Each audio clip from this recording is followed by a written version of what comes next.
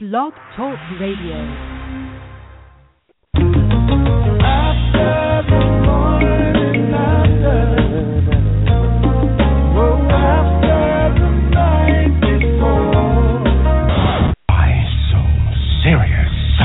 Yeah! The hyperbole is done. Now we can finally play the game. And he's going to go over 100 for the 13th consecutive game. Congratulations, Nick Chubb. Is that a challenge? Miller, the shotgun. Gets free on the edge. Braxton Miller is loose. Spin move. Miller headed for the end zone. Well played, sir. You the real MVP. Let's do it. Yeah, man. It always puts me in a great frame of mind. You are now listening I know to the you Morning needed After. Yeah, I did, dog. It was rough last night. It was very rough for your kid. It is December 29th. This is our last show of 2015. I am JQ, the Northerner, the Buckeye portion of this show. And with me, as always, my right-hand man, my partner in crime, the Georgia Bulldog himself, Mr. Dylan Short. What's going on, bro? Oh, just recovering from that holiday. And I know you're a little catatonic. I don't know what is going on with Cincinnati right now. I'll have to ask you in your rant later on. Your entire sports bet has gone crazy. Yeah, I mean, between the Bearcats getting destroyed by San Diego State, the Bengals can never win in prime time, and then the Reds giving away players, for Chico sticks and Wendy Frosties. I mean, it's just bad. We'll get to that. I'm trying to remain positive.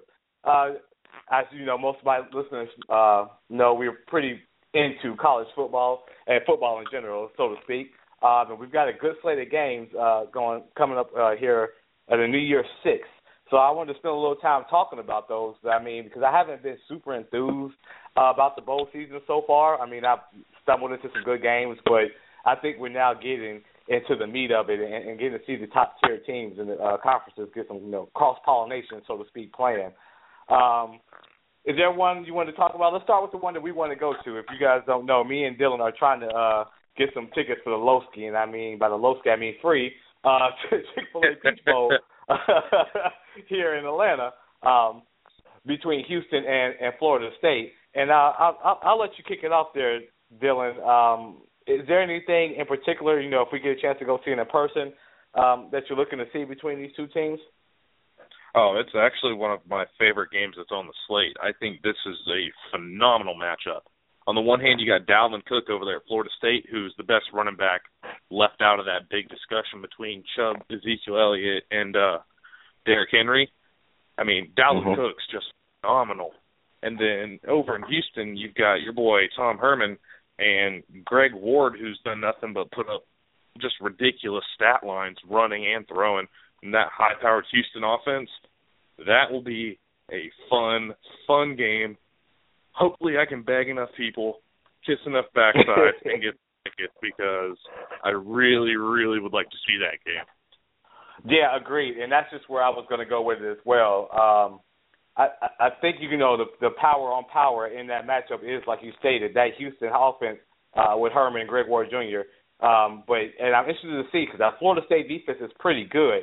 I wonder if they can spread them out because that's what they're going to want to do and move the ball on them because I don't think they have the kind of offense that may give Florida State trouble. And the fact is, it's not a Ohio State or an Alabama team that is going to stay inside and not go to too much spread formation, so to speak. They want to run that power up the middle where Houston will give you a little bit of that, but they want to go sideline to sideline and get up in the track meet. And I think you're going to have to do that against Florida State because you're not going to make a living against a 7- or 8-man box. You're going to have to spread them out and try to beat them in space. So I agree with you. I'm real interested to see that dynamic. And on the flip side of that is I think we've seen Florida State and some of their losses in the fact that defense gets tired because, you don't have Eric Golson, even though I was never really sold on him. But can Sean McGuire do enough to keep 8-9 men out of the box, right, to limit Cook's influence on the game? So those two things I'm really interested to see. Oh, it is completely a Dalvin Cook contest from Florida State. Dalvin Cook is their entire offense. The buck starts and stops with him. And when I tell you that this running back may be the best out of this entire class, I'm not using any hyperbole here. You know I'm a huge Georgia fan, so Chubb is my guy. But Dalvin Cook is just unbelievable. Off-field issues aside, watching him play is just ridiculous. And you touched on it with McGuire. McGuire's not a fantastic quarterback. You've seen he's very limited in what he can do. He has a decent arm, but he doesn't read coverage very well, and his balls kind of float. I don't know really what it is, if it's a technique issue or what, but this is not the same Florida State team from a couple years ago. Their defense doesn't have all of these fast playmakers at linebacker, which they're accustomed to. They've got a couple good safeties in Nate Andrews and Jalen Ramsey, but that's really it. Yeah, agreed. I mean, and this will probably still be the best defense I think that Houston has seen this year. Even with what you just said, you know, when you have who else did they play that? Yeah, I think I still take Florida State's defense because they're still going to have a ton of speed on that in that secondary and on that defense, but they don't have the names yet because they've lost a lot to the NFL in graduation. Exactly. So yeah, I would agree with that. They have had a dip, just due to the attrition, but I still think it's probably one of the faster or better defenses that Houston has seen. So I'm looking forward to that as well. And I've taken off on New Year's Eve. So yeah, if we can't go, I'll definitely be in front of the TV. Definitely. So I want to keep the orange and the cotton for last because those are two biggies. Let's jump to the Fiesta Bowl, and I'll kind of roll with this one because this one hit home to me. Ohio State and Notre Dame, and I'm not sure if you've been following it. We talked about it briefly. Delphus Washington, he's paying the hose, so he can't play in the game. But and then Ezekiel Elliott just got busted for something. Yeah, I don't know what they're doing. For driving without a license. Your whole state, man. Yeah, we're tripping. Driving without a license causing an accident, but he's going to play. I mean, he would have to almost rob somebody at gunpoint. You would have to have pictures of it and a blood sample for them to keep him out of that game because without him, they wouldn't have a chance. But under the radar, another defensive tackle for Ohio State, Tommy Shook, got hurt, and he's out. And in a vacuum, they could overcome it. But if you're saying now two of your best defensive tackles are now out for this game, so you can only move both the ends so much to counteract that. They're going to have some of the young guys step in and step up because, they've had a problem a good piece of the year with running quarterbacks, and they may run into that with Kaiser. And he's got a good wide receiver in Fuller. And I wonder with that attrition on the line now with the suspension and the injury, can they slow that Notre Dame attack down now just so they can – it's who can keep the ball. If Ohio State can run the power game with Elliott and keep that moving and then do the play action off of that and Barrett as well and kind of get their defense a rest, I think they can overcome it. But if they get cute, and like we've seen Ohio State do this year, and try all that trick garbage stuff and not be able to stay on the field and get that defense worn out trying to contain Notre Dame, Ohio State could be in trouble. Yeah, and I think this is the big statement game for Joey Bosa. And we haven't really talked about this yet. We'll touch on it once the draft gets closer. But Bosa is not as big a lock as a prospect as a lot of the media would have you pan out. There's a lot of concerns in the NFL. He's a little bit overrated. So this will be his game for him to kind of show that he deserves that top 5 pick. And I think he'll come out. There's a bunch of great matchups going on in this game as well. I mean, you're going to have Bosa lined up against Ronnie Stanley for the most part, and those are both two high-caliber players. Both are going to be high first-round picks, so it'll be good to see who can get the better of them. Hopefully we'll see Bosa matched out on there on the end. I'm sure we will in passing situations.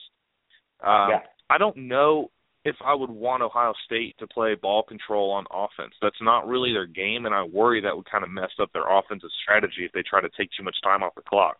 Ohio State is predicated on big plays.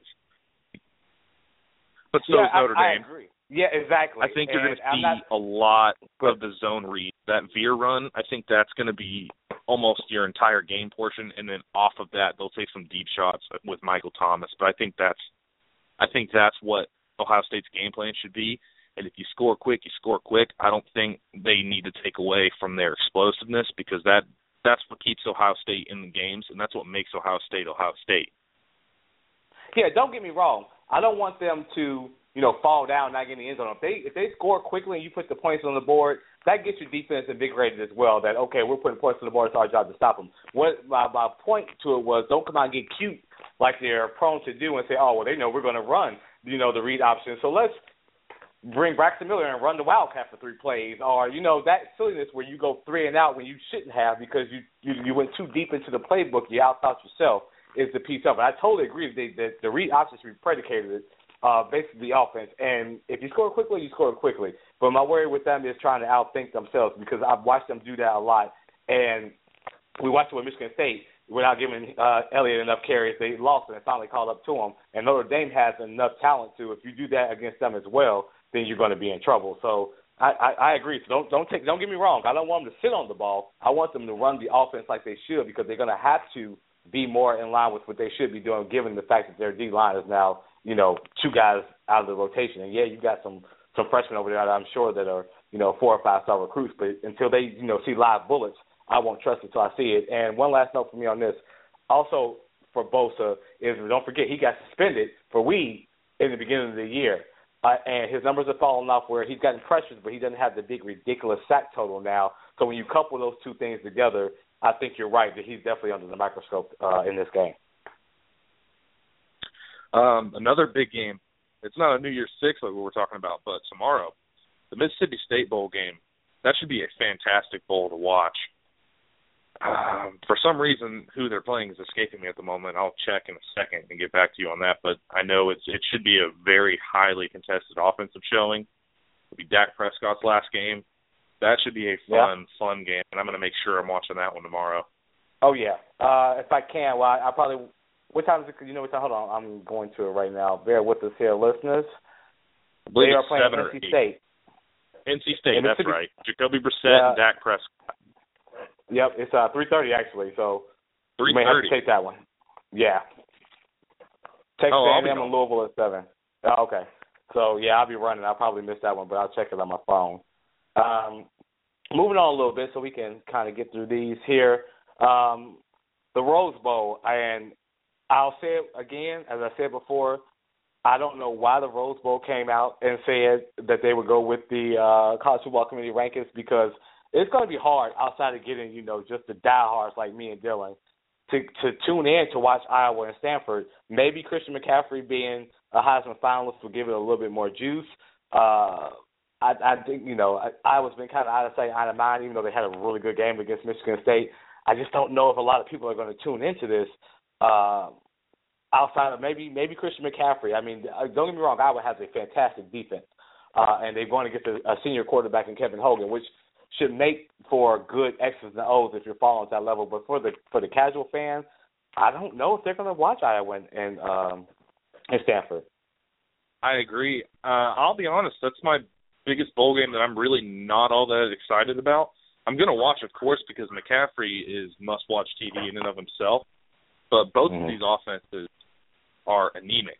You've got 2 quarterbacks who are, for the most part, game managers, and Iowa really takes a little bit of the air out of it where they just run 3 running backs. You don't really get the same thing like you get with McCaffrey. They're both good defenses, but it's I'm going to say this, and you might laugh, but it's true. There's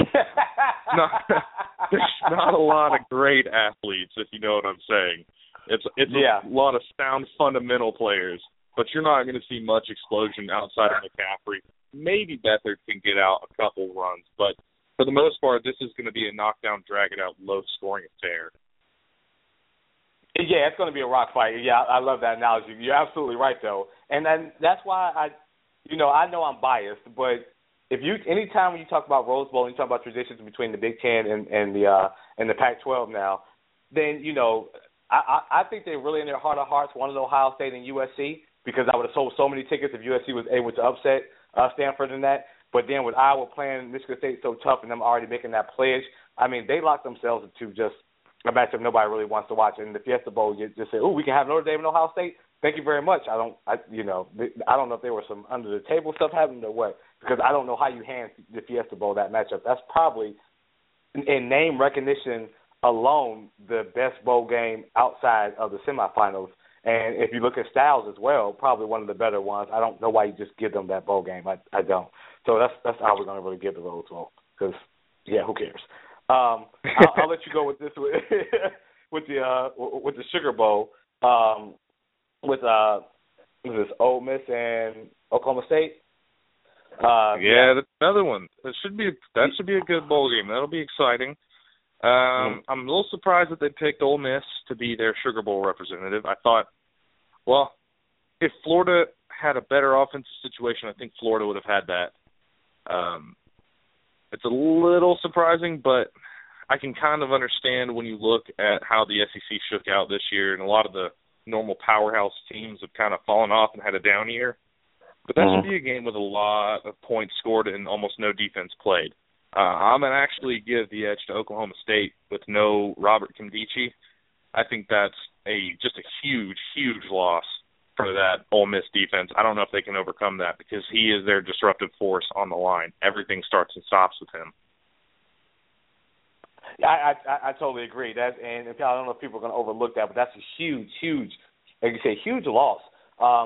And I was reading it. One of the matchups I'm interested to see is Tunsil versus Agba on that offensive defensive line.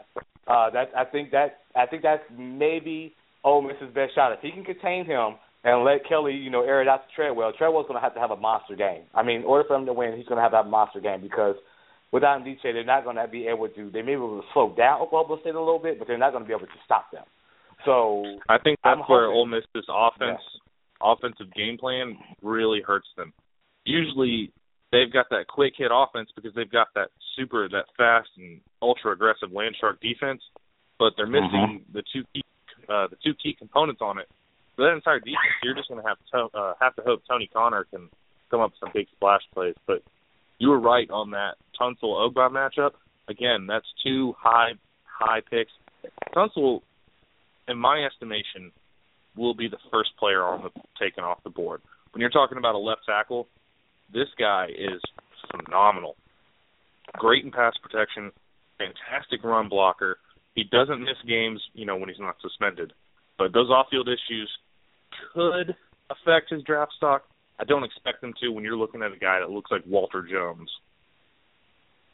Yeah, that's a great analogy, a great comparison. I think that's who he most matches up to. And if he hadn't had that and had that full body of work, and I missed the first, 6 or 7 games, I think you get 7. I think he would have been, because if you can get a left tackle, you're number one. If you can get a no doubt quarterback, a no doubt defensive end, or a no doubt left tackle in this day and age, they're going to go number one. Yeah, and given that he's going to play 15 years, so I agree. But I think he's going to also have to answer those same questions that Jeremy Bosa is going to have to answer. Of the rules, why would you do such and such? And I think that's the only thing really that probably pushes both of them down. But I think this one is going to be really exciting as well. This one might, outside of maybe the Fiesta Bowl, might have the largest point scored in the 6. I think. Well, I take that back, because Clemson and Oklahoma might be a shootout as well. That's going to be a shootout. Yeah, so I take that back. But I think the Sugar Bowl should be exciting to watch if you like offensive football. And speaking of the Orange Bowl and Oklahoma and Clemson, I mean, Baker Mayfield and Deshaun Watson, going head-to-head, I think is going to be a fantastic viewing. I think the Orange Bowl got a great pairing. And then you got a little history with Clemson having destroyed Oklahoma last year in that bowl game, 40-6. Yeah, so, Oklahoma's got some motivation. And then I think Baker Mayfield has some motivation. He didn't get to go to New York as a finalist, and he's playing against one of the guys that did. So he wants to come show out. And Oklahoma has a really good run game with Perrine and Nixon. And then Clemson's defense is good, but they're going to be challenged. I don't know who to take in that game. I think that's going to be a fantastic game to watch. That's a toss-up. I can see either team winning, by any point spread. You know what I mean? Like, I can see one team going nuts. I can see the other team going nuts. And it wouldn't really surprise me. I'm going to take Clemson. I think these teams are very evenly matched. I do think Clemson has beaten the better teams this season, but I think it's going to come down to coaching. And I think this whole big game Bob is one of the biggest hoaxes in college football. Starting with a guy that hasn't won a big game since the Sugar Bowl with Bama, and I believe it was 2008. I think Dabo Swinney's just a better coach, and I think that will show up in this game. And I think Deshaun Watson is a better quarterback than Baker Mayfield. Not to say anything bad about Mayfield, because the story on Mayfield's just been phenomenal. It's been an incredible story. It's been awesome to watch a walk-on come in and play this well. But I think Clemson has the better overall team, more overall talent. And I think the way that they beat Oklahoma is I think they get to Mayfield early, and you don't have to necessarily put him on the ground, but if they can get people in his face and kind of get him just a little bit off. You've seen in a few games this season where if he misses a couple throws in a row, it will snowball. The Tennessee game where he started out 8 of 20 in the first half before connecting in the second half and going nuts kind of stands out here, and I think that's what you'll see with this game. And Clemson being put in as an underdog, that's not a team that I want to give any extra motivation. That is a team chock full of just talent-loaded superstars. Yeah, agreed. I mean, how are we number one and we're an underdog? We saw what I worked out last time. I think that was Carolina that went into Dallas on Thanksgiving as an underdog undefeated and just destroyed Dallas. And that's real. Yeah. I mean, you can't give people that kind of motivation. Because I'm a homer and Bob Stoops is from Ohio and all things being considered, I can still see Oklahoma win, and I'm going to go with Oklahoma. How about that? Just so I can be different. Okay. You just want to be different. I just be different. But I could totally see Clemson winning that game. And the last one, the Cotton Bowl. I'm going to let you kick this off, my SEC guru and information stat man. How do you see this playing out? I think we're probably going to be on the same wavelength on this one, though. I think Bama beats the spread. I know 9 points seems like a high pick, and normally you'd be right, but the one thing this Bama team does is they just control clock, and all they're going to do is force feed Henry. And with Michigan State not having an offense that can really keep up, this Michigan State team, it is easily the one team that you can look at and say, all right, they don't have much of a chance to win this whole thing. Any of these other three, Bama, Clemson, Oklahoma, any of those three teams could win, and you wouldn't be too shocked. But this Bama team, I would say they're probably the most complete team. I think Clemson has a better offense, but I think Bama's more complete overall. And anytime you've got Derrick Henry back there, that's basically going to be their game plan. They're going to run Henry and run Henry and run Henry, and eventually he'll bust loose for one of these 45-yarders where he just takes that big old body and just plows through two people and is off to the races. I think Calvin Ridley emerging about midway through the season gives them that number one weapon on the outside that can be their Amari Cooper, their Julio Jones type, and then Kenyon Drake coming out of the backfield on screens and just change of pace runs. I think this Bama team, I think they win fairly easily. I would think they win by about 14 because I think they'll score a late touchdown. Yeah, nothing more to add to that. For all the points you just made, that's all. I'm looking at my notes. It's the same thing. And then O.J. Howard, the tight end, also over the middle for Alabama. I don't think Michigan State's defense is as good as it was in past years, enough to stop Henry in that offense you just talked about. And Coker, real quiet, like has come on and played a little bit better as the season's gone along. So, yeah, I see that playing out about the same. And the only thing I would add to that, as we talked about it earlier, is I really would like somebody to tell me how Connor Cook has never been a team captain. That just baffles me. I looked into that a little bit, actually. When you brought that up, I looked into it. And there's a little arrogance that rubs people the wrong way. I know you noticed it when he snubbed Archie Griffin. That apparently is not a new thing around there. That's kind of the attitude he has. And arrogance to a degree is okay in a quarterback. You need to have that type of confidence. But there is a point where you go a little too far, where you start thinking that you're the entire team. And it sounds like just being able to feed the rumors, and these are all just rumors, it kind of sounds like that's the way Cook is, that he kind of alienates a little bit of his teammates. He doesn't really bond with them very much. There's that very standoffish kind of I'm the quarterback mentality to him. And NFL teams have noticed. Oh, well, yeah. Well, thank you for that. Now I have my answer. I appreciate it. See, I'm telling you, you have to come and listen to this podcast to get all of these good nuggets. Because, I mean, he's going to have to stand up for that, too, because if you're my senior quarterback and you've never been voted a team captain, that lets me know a lot. He's got a little Jay Cutler to him. Yeah, and if anybody tells you have a little Jay Cutler in you, that's never a good thing. So I'm going to go with Alabama, too, and leave it at that. We didn't pick any other ones. The Fiesta Bowl, Ohio State, Notre Dame, who you got? I got Ohio State, and I'll take it. I think it'll be a good offensive showing. With the Dolphins being out and with the other tackle being out, I think Notre Dame will be able to put up some points. I don't think Notre Dame has the athletes on defense to really hang with that offense. Yeah, I think everybody that knows me and is listening to this podcast knows I'm picking Ohio State. So, Peach Bowl, Houston and Florida State. Who you got? This is hard. This is a really underrated game. I mean, the natural thought is to go with Florida State because they are the more well-known team. I'll probably side with Florida State, not at the point spread they've got it at. They've got it at 7.5 to Florida State, and Houston is a much better team than that. I think Florida State will win, but I think it'll be about 3. I would not be surprised if Houston comes out and just lights it up on offense, though. Agree, and I think with Tom Herman, he knows how to play with the big boys, and he's not going to be intimidated as a play caller. But I still think the Florida State talent trump. I think it still trumps them. But I agree, a 3 to 7 point game. I don't think it's over 7. I don't think it's between 7 and 10. So I'm agree we can go with Florida State. The Rose Bowl, I'm going to go with Christian McCaffrey. And all things being equal, I'm going to go with the team that has the biggest star, and that's Christian McCaffrey. I think he makes 1 or 2 plays, one in the return game, and probably breaks the screen open. And those are the 2 plays that are the difference between Stanford and Iowa.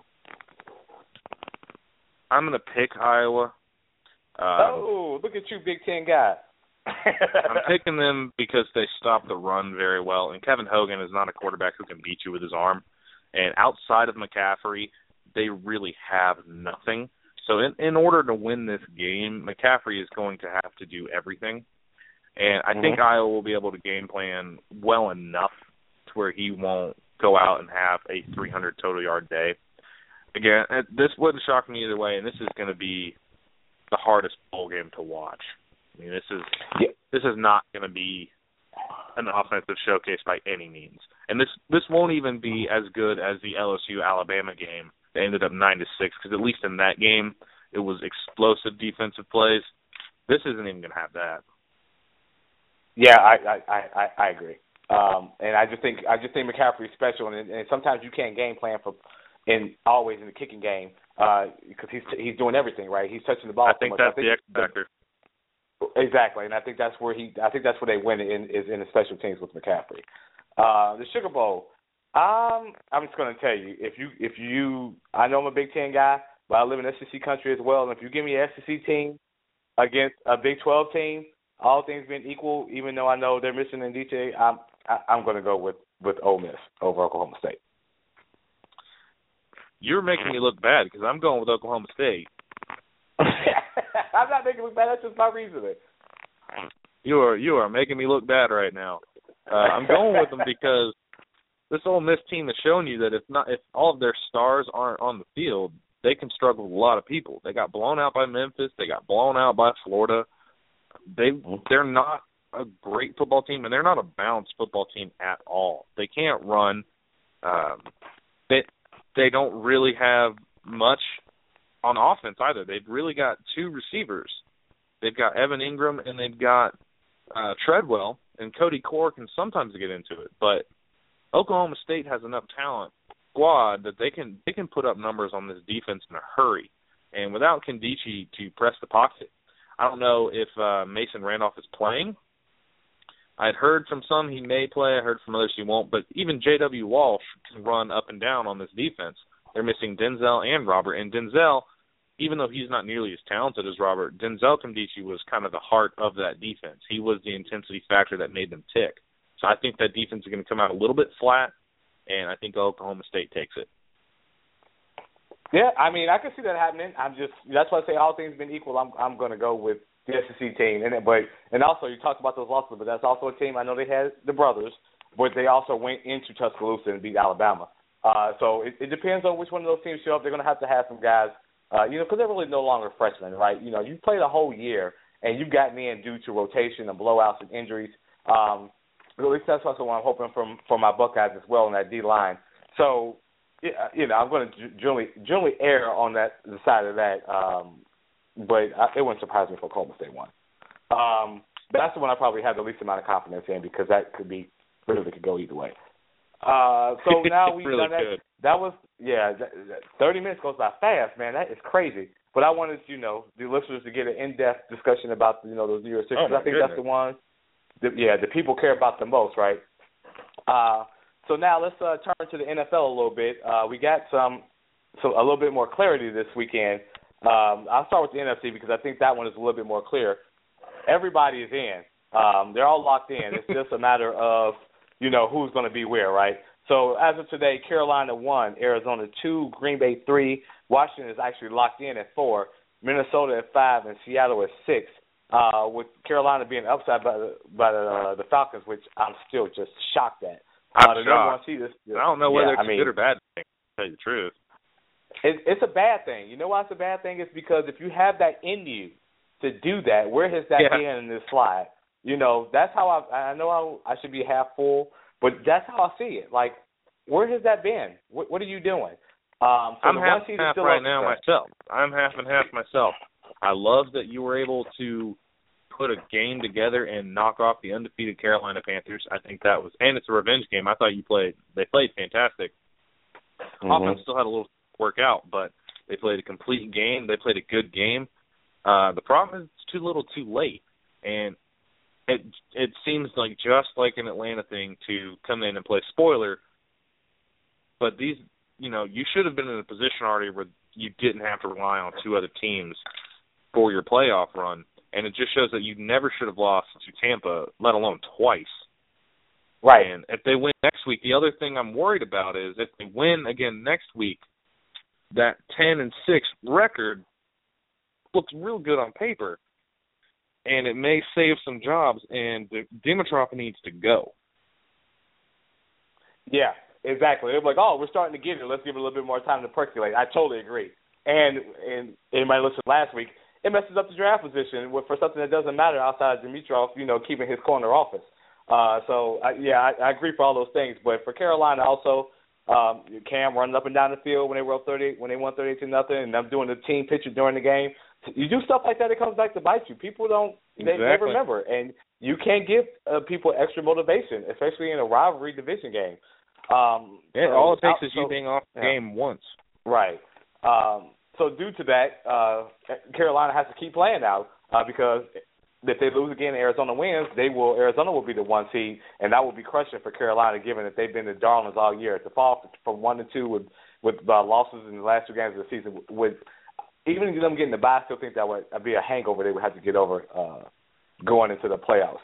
The other one is more intriguing, and I wanted to, get your opinion on this. Green Bay and Minnesota basically winner take all for the division, right?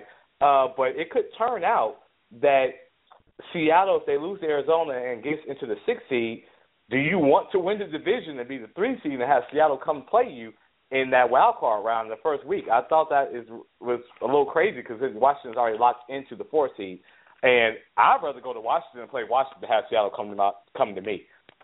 That's just being honest. Now they're not going to say that out loud. But I think if you gave them some truth serum and locked them in a room and asked them that question, it would come out. So I wanted to get your opinion on that. What would you feel like that is going on in that locker room or with that coaching staff if you had the ability to give them truth serum? What do you think they would say? I think it's different for both teams. I think Green Bay, you don't want to win your division. You don't have all your pieces. You want to go in and play Washington and hope that some other teams beat each other up and you get a little window. But I think if you're Minnesota and you're that young, I think you want the momentum of winning the division and having a home playoff game.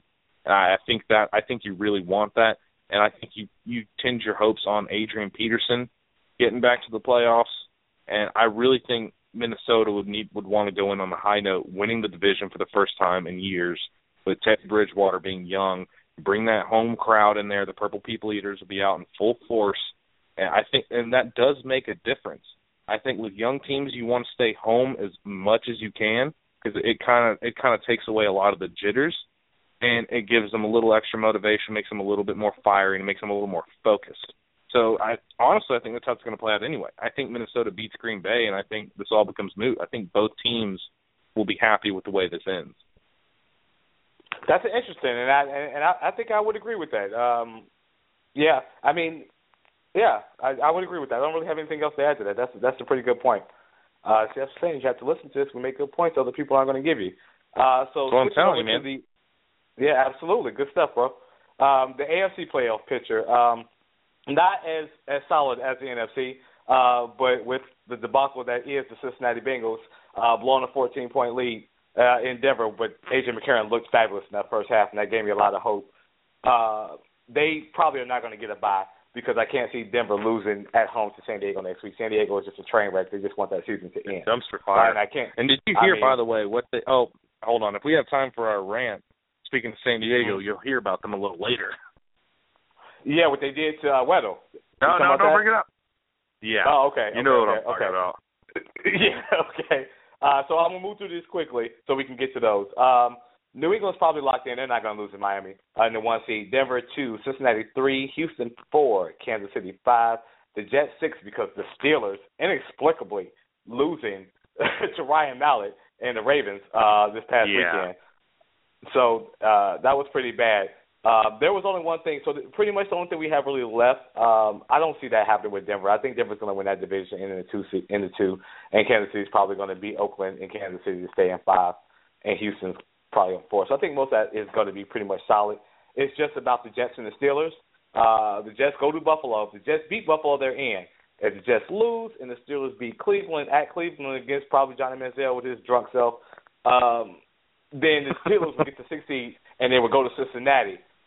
Which I'm gonna tell you, most Bengal fans don't want that. They don't want to have to play the Steelers for a third time to try to get their first playoff win. No, they don't want it. If they tell you they do, they're lying. They just want to put their chest out and feel like they're like we ain't scared. You do not want that high-powered offense coming to Cincinnati trying to get your first playoff win since 1990. Let's just be honest. We don't want that. I think the AFC is one of these where either of those wild card teams are honestly going to be one of my big upset alert teams. I think the Jets are a fantastic squad that have flown under the radar all year. That defense is just ridiculous. And Todd Bowles has been by far the best first-year coach, and he's been overshadowed by Dan Quinn. And funny how the NFL sets it up to where they beat Rex and they're in. Right. And that should be a game full of fireworks. Oh yeah. That's their Super Bowl. They're trying to wreck him. And you know he's gonna talk about that. We're getting close to it because I want to make sure that we both get a chance to talk about it. I'm going to let you go into yours first.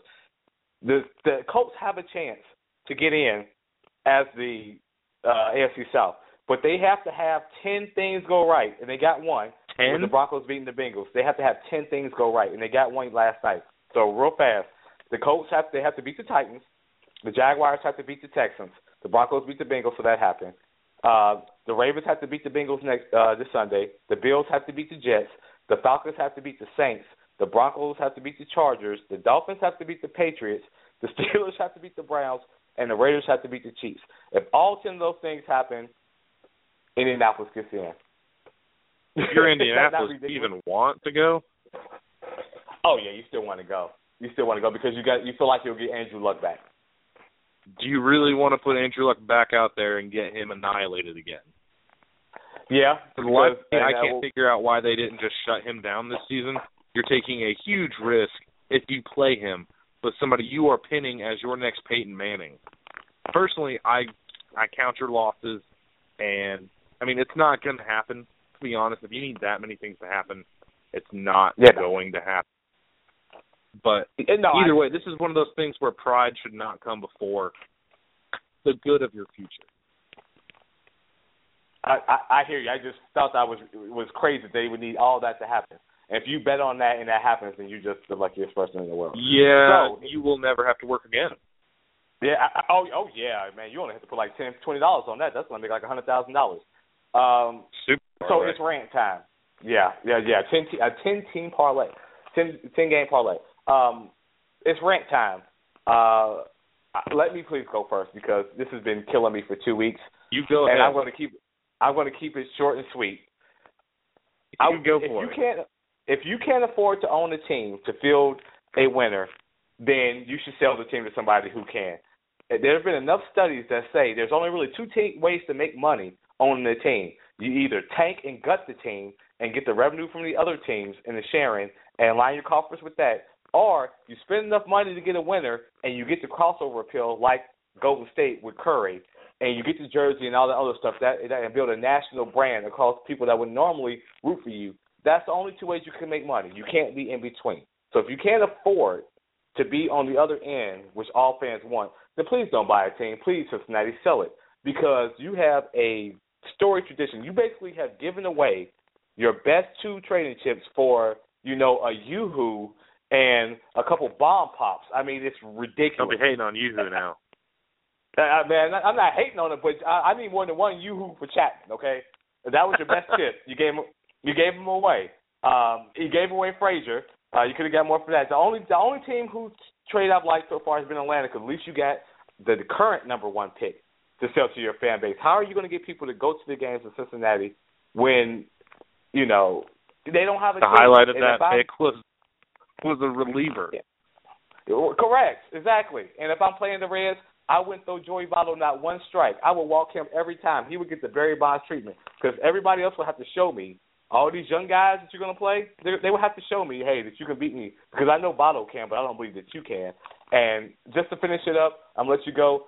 I lost a little respect for Brandon Phillips because the word on the street is he blocked that trade because Washington wouldn't give him a contract extension past the 2 years he has left now to waive his no-trade clause. Nobody's going to give a 36-year-old second baseman a 2-year extension when he still has 2 years left on his deal.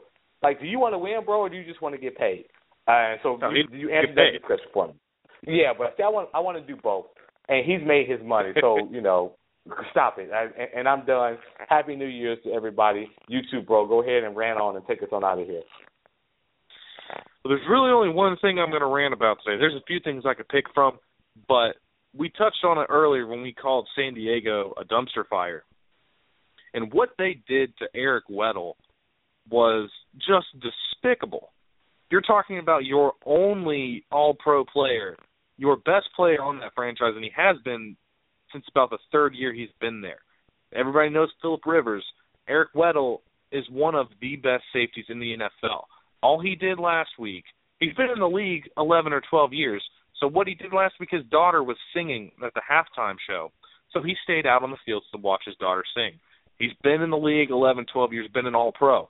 What are you going to tell him in the locker room that he hasn't already figured out?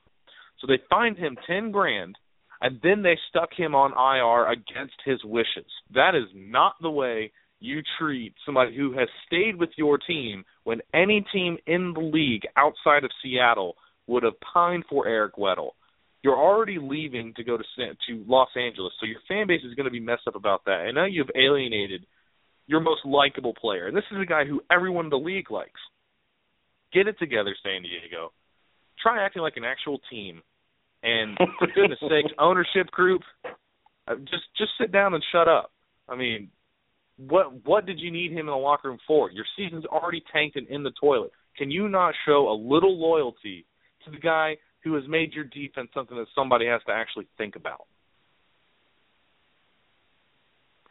I totally agree. When I read that story, dude, I said, wow. So basically what you're saying is we're not going to franchise you. This relationship is over because that's so ridiculous. His daughter is performing on the field at the last time you're probably going to be in San Diego. So, yeah, as always, bro, the time goes by too fast. Enjoy talking to you. We'll get back next week. We'll talk about the conclusion of these bowl games and actually pick the winner for the national championship game and probably get into some more hot stove, bro. Have a fabulous New Year's Eve and New Year's Day watching the games, and I'm sure we'll be in touch texting. Yes, sir. I'll be letting you know everything that goes down. Absolutely. Hey, you guys be safe out there. No drinking and driving. Call Uber or a taxi. Have a good New Year's Eve. We're out of here. Have a great week, guys. Yes, sir. See you in 2016. Yes, sir.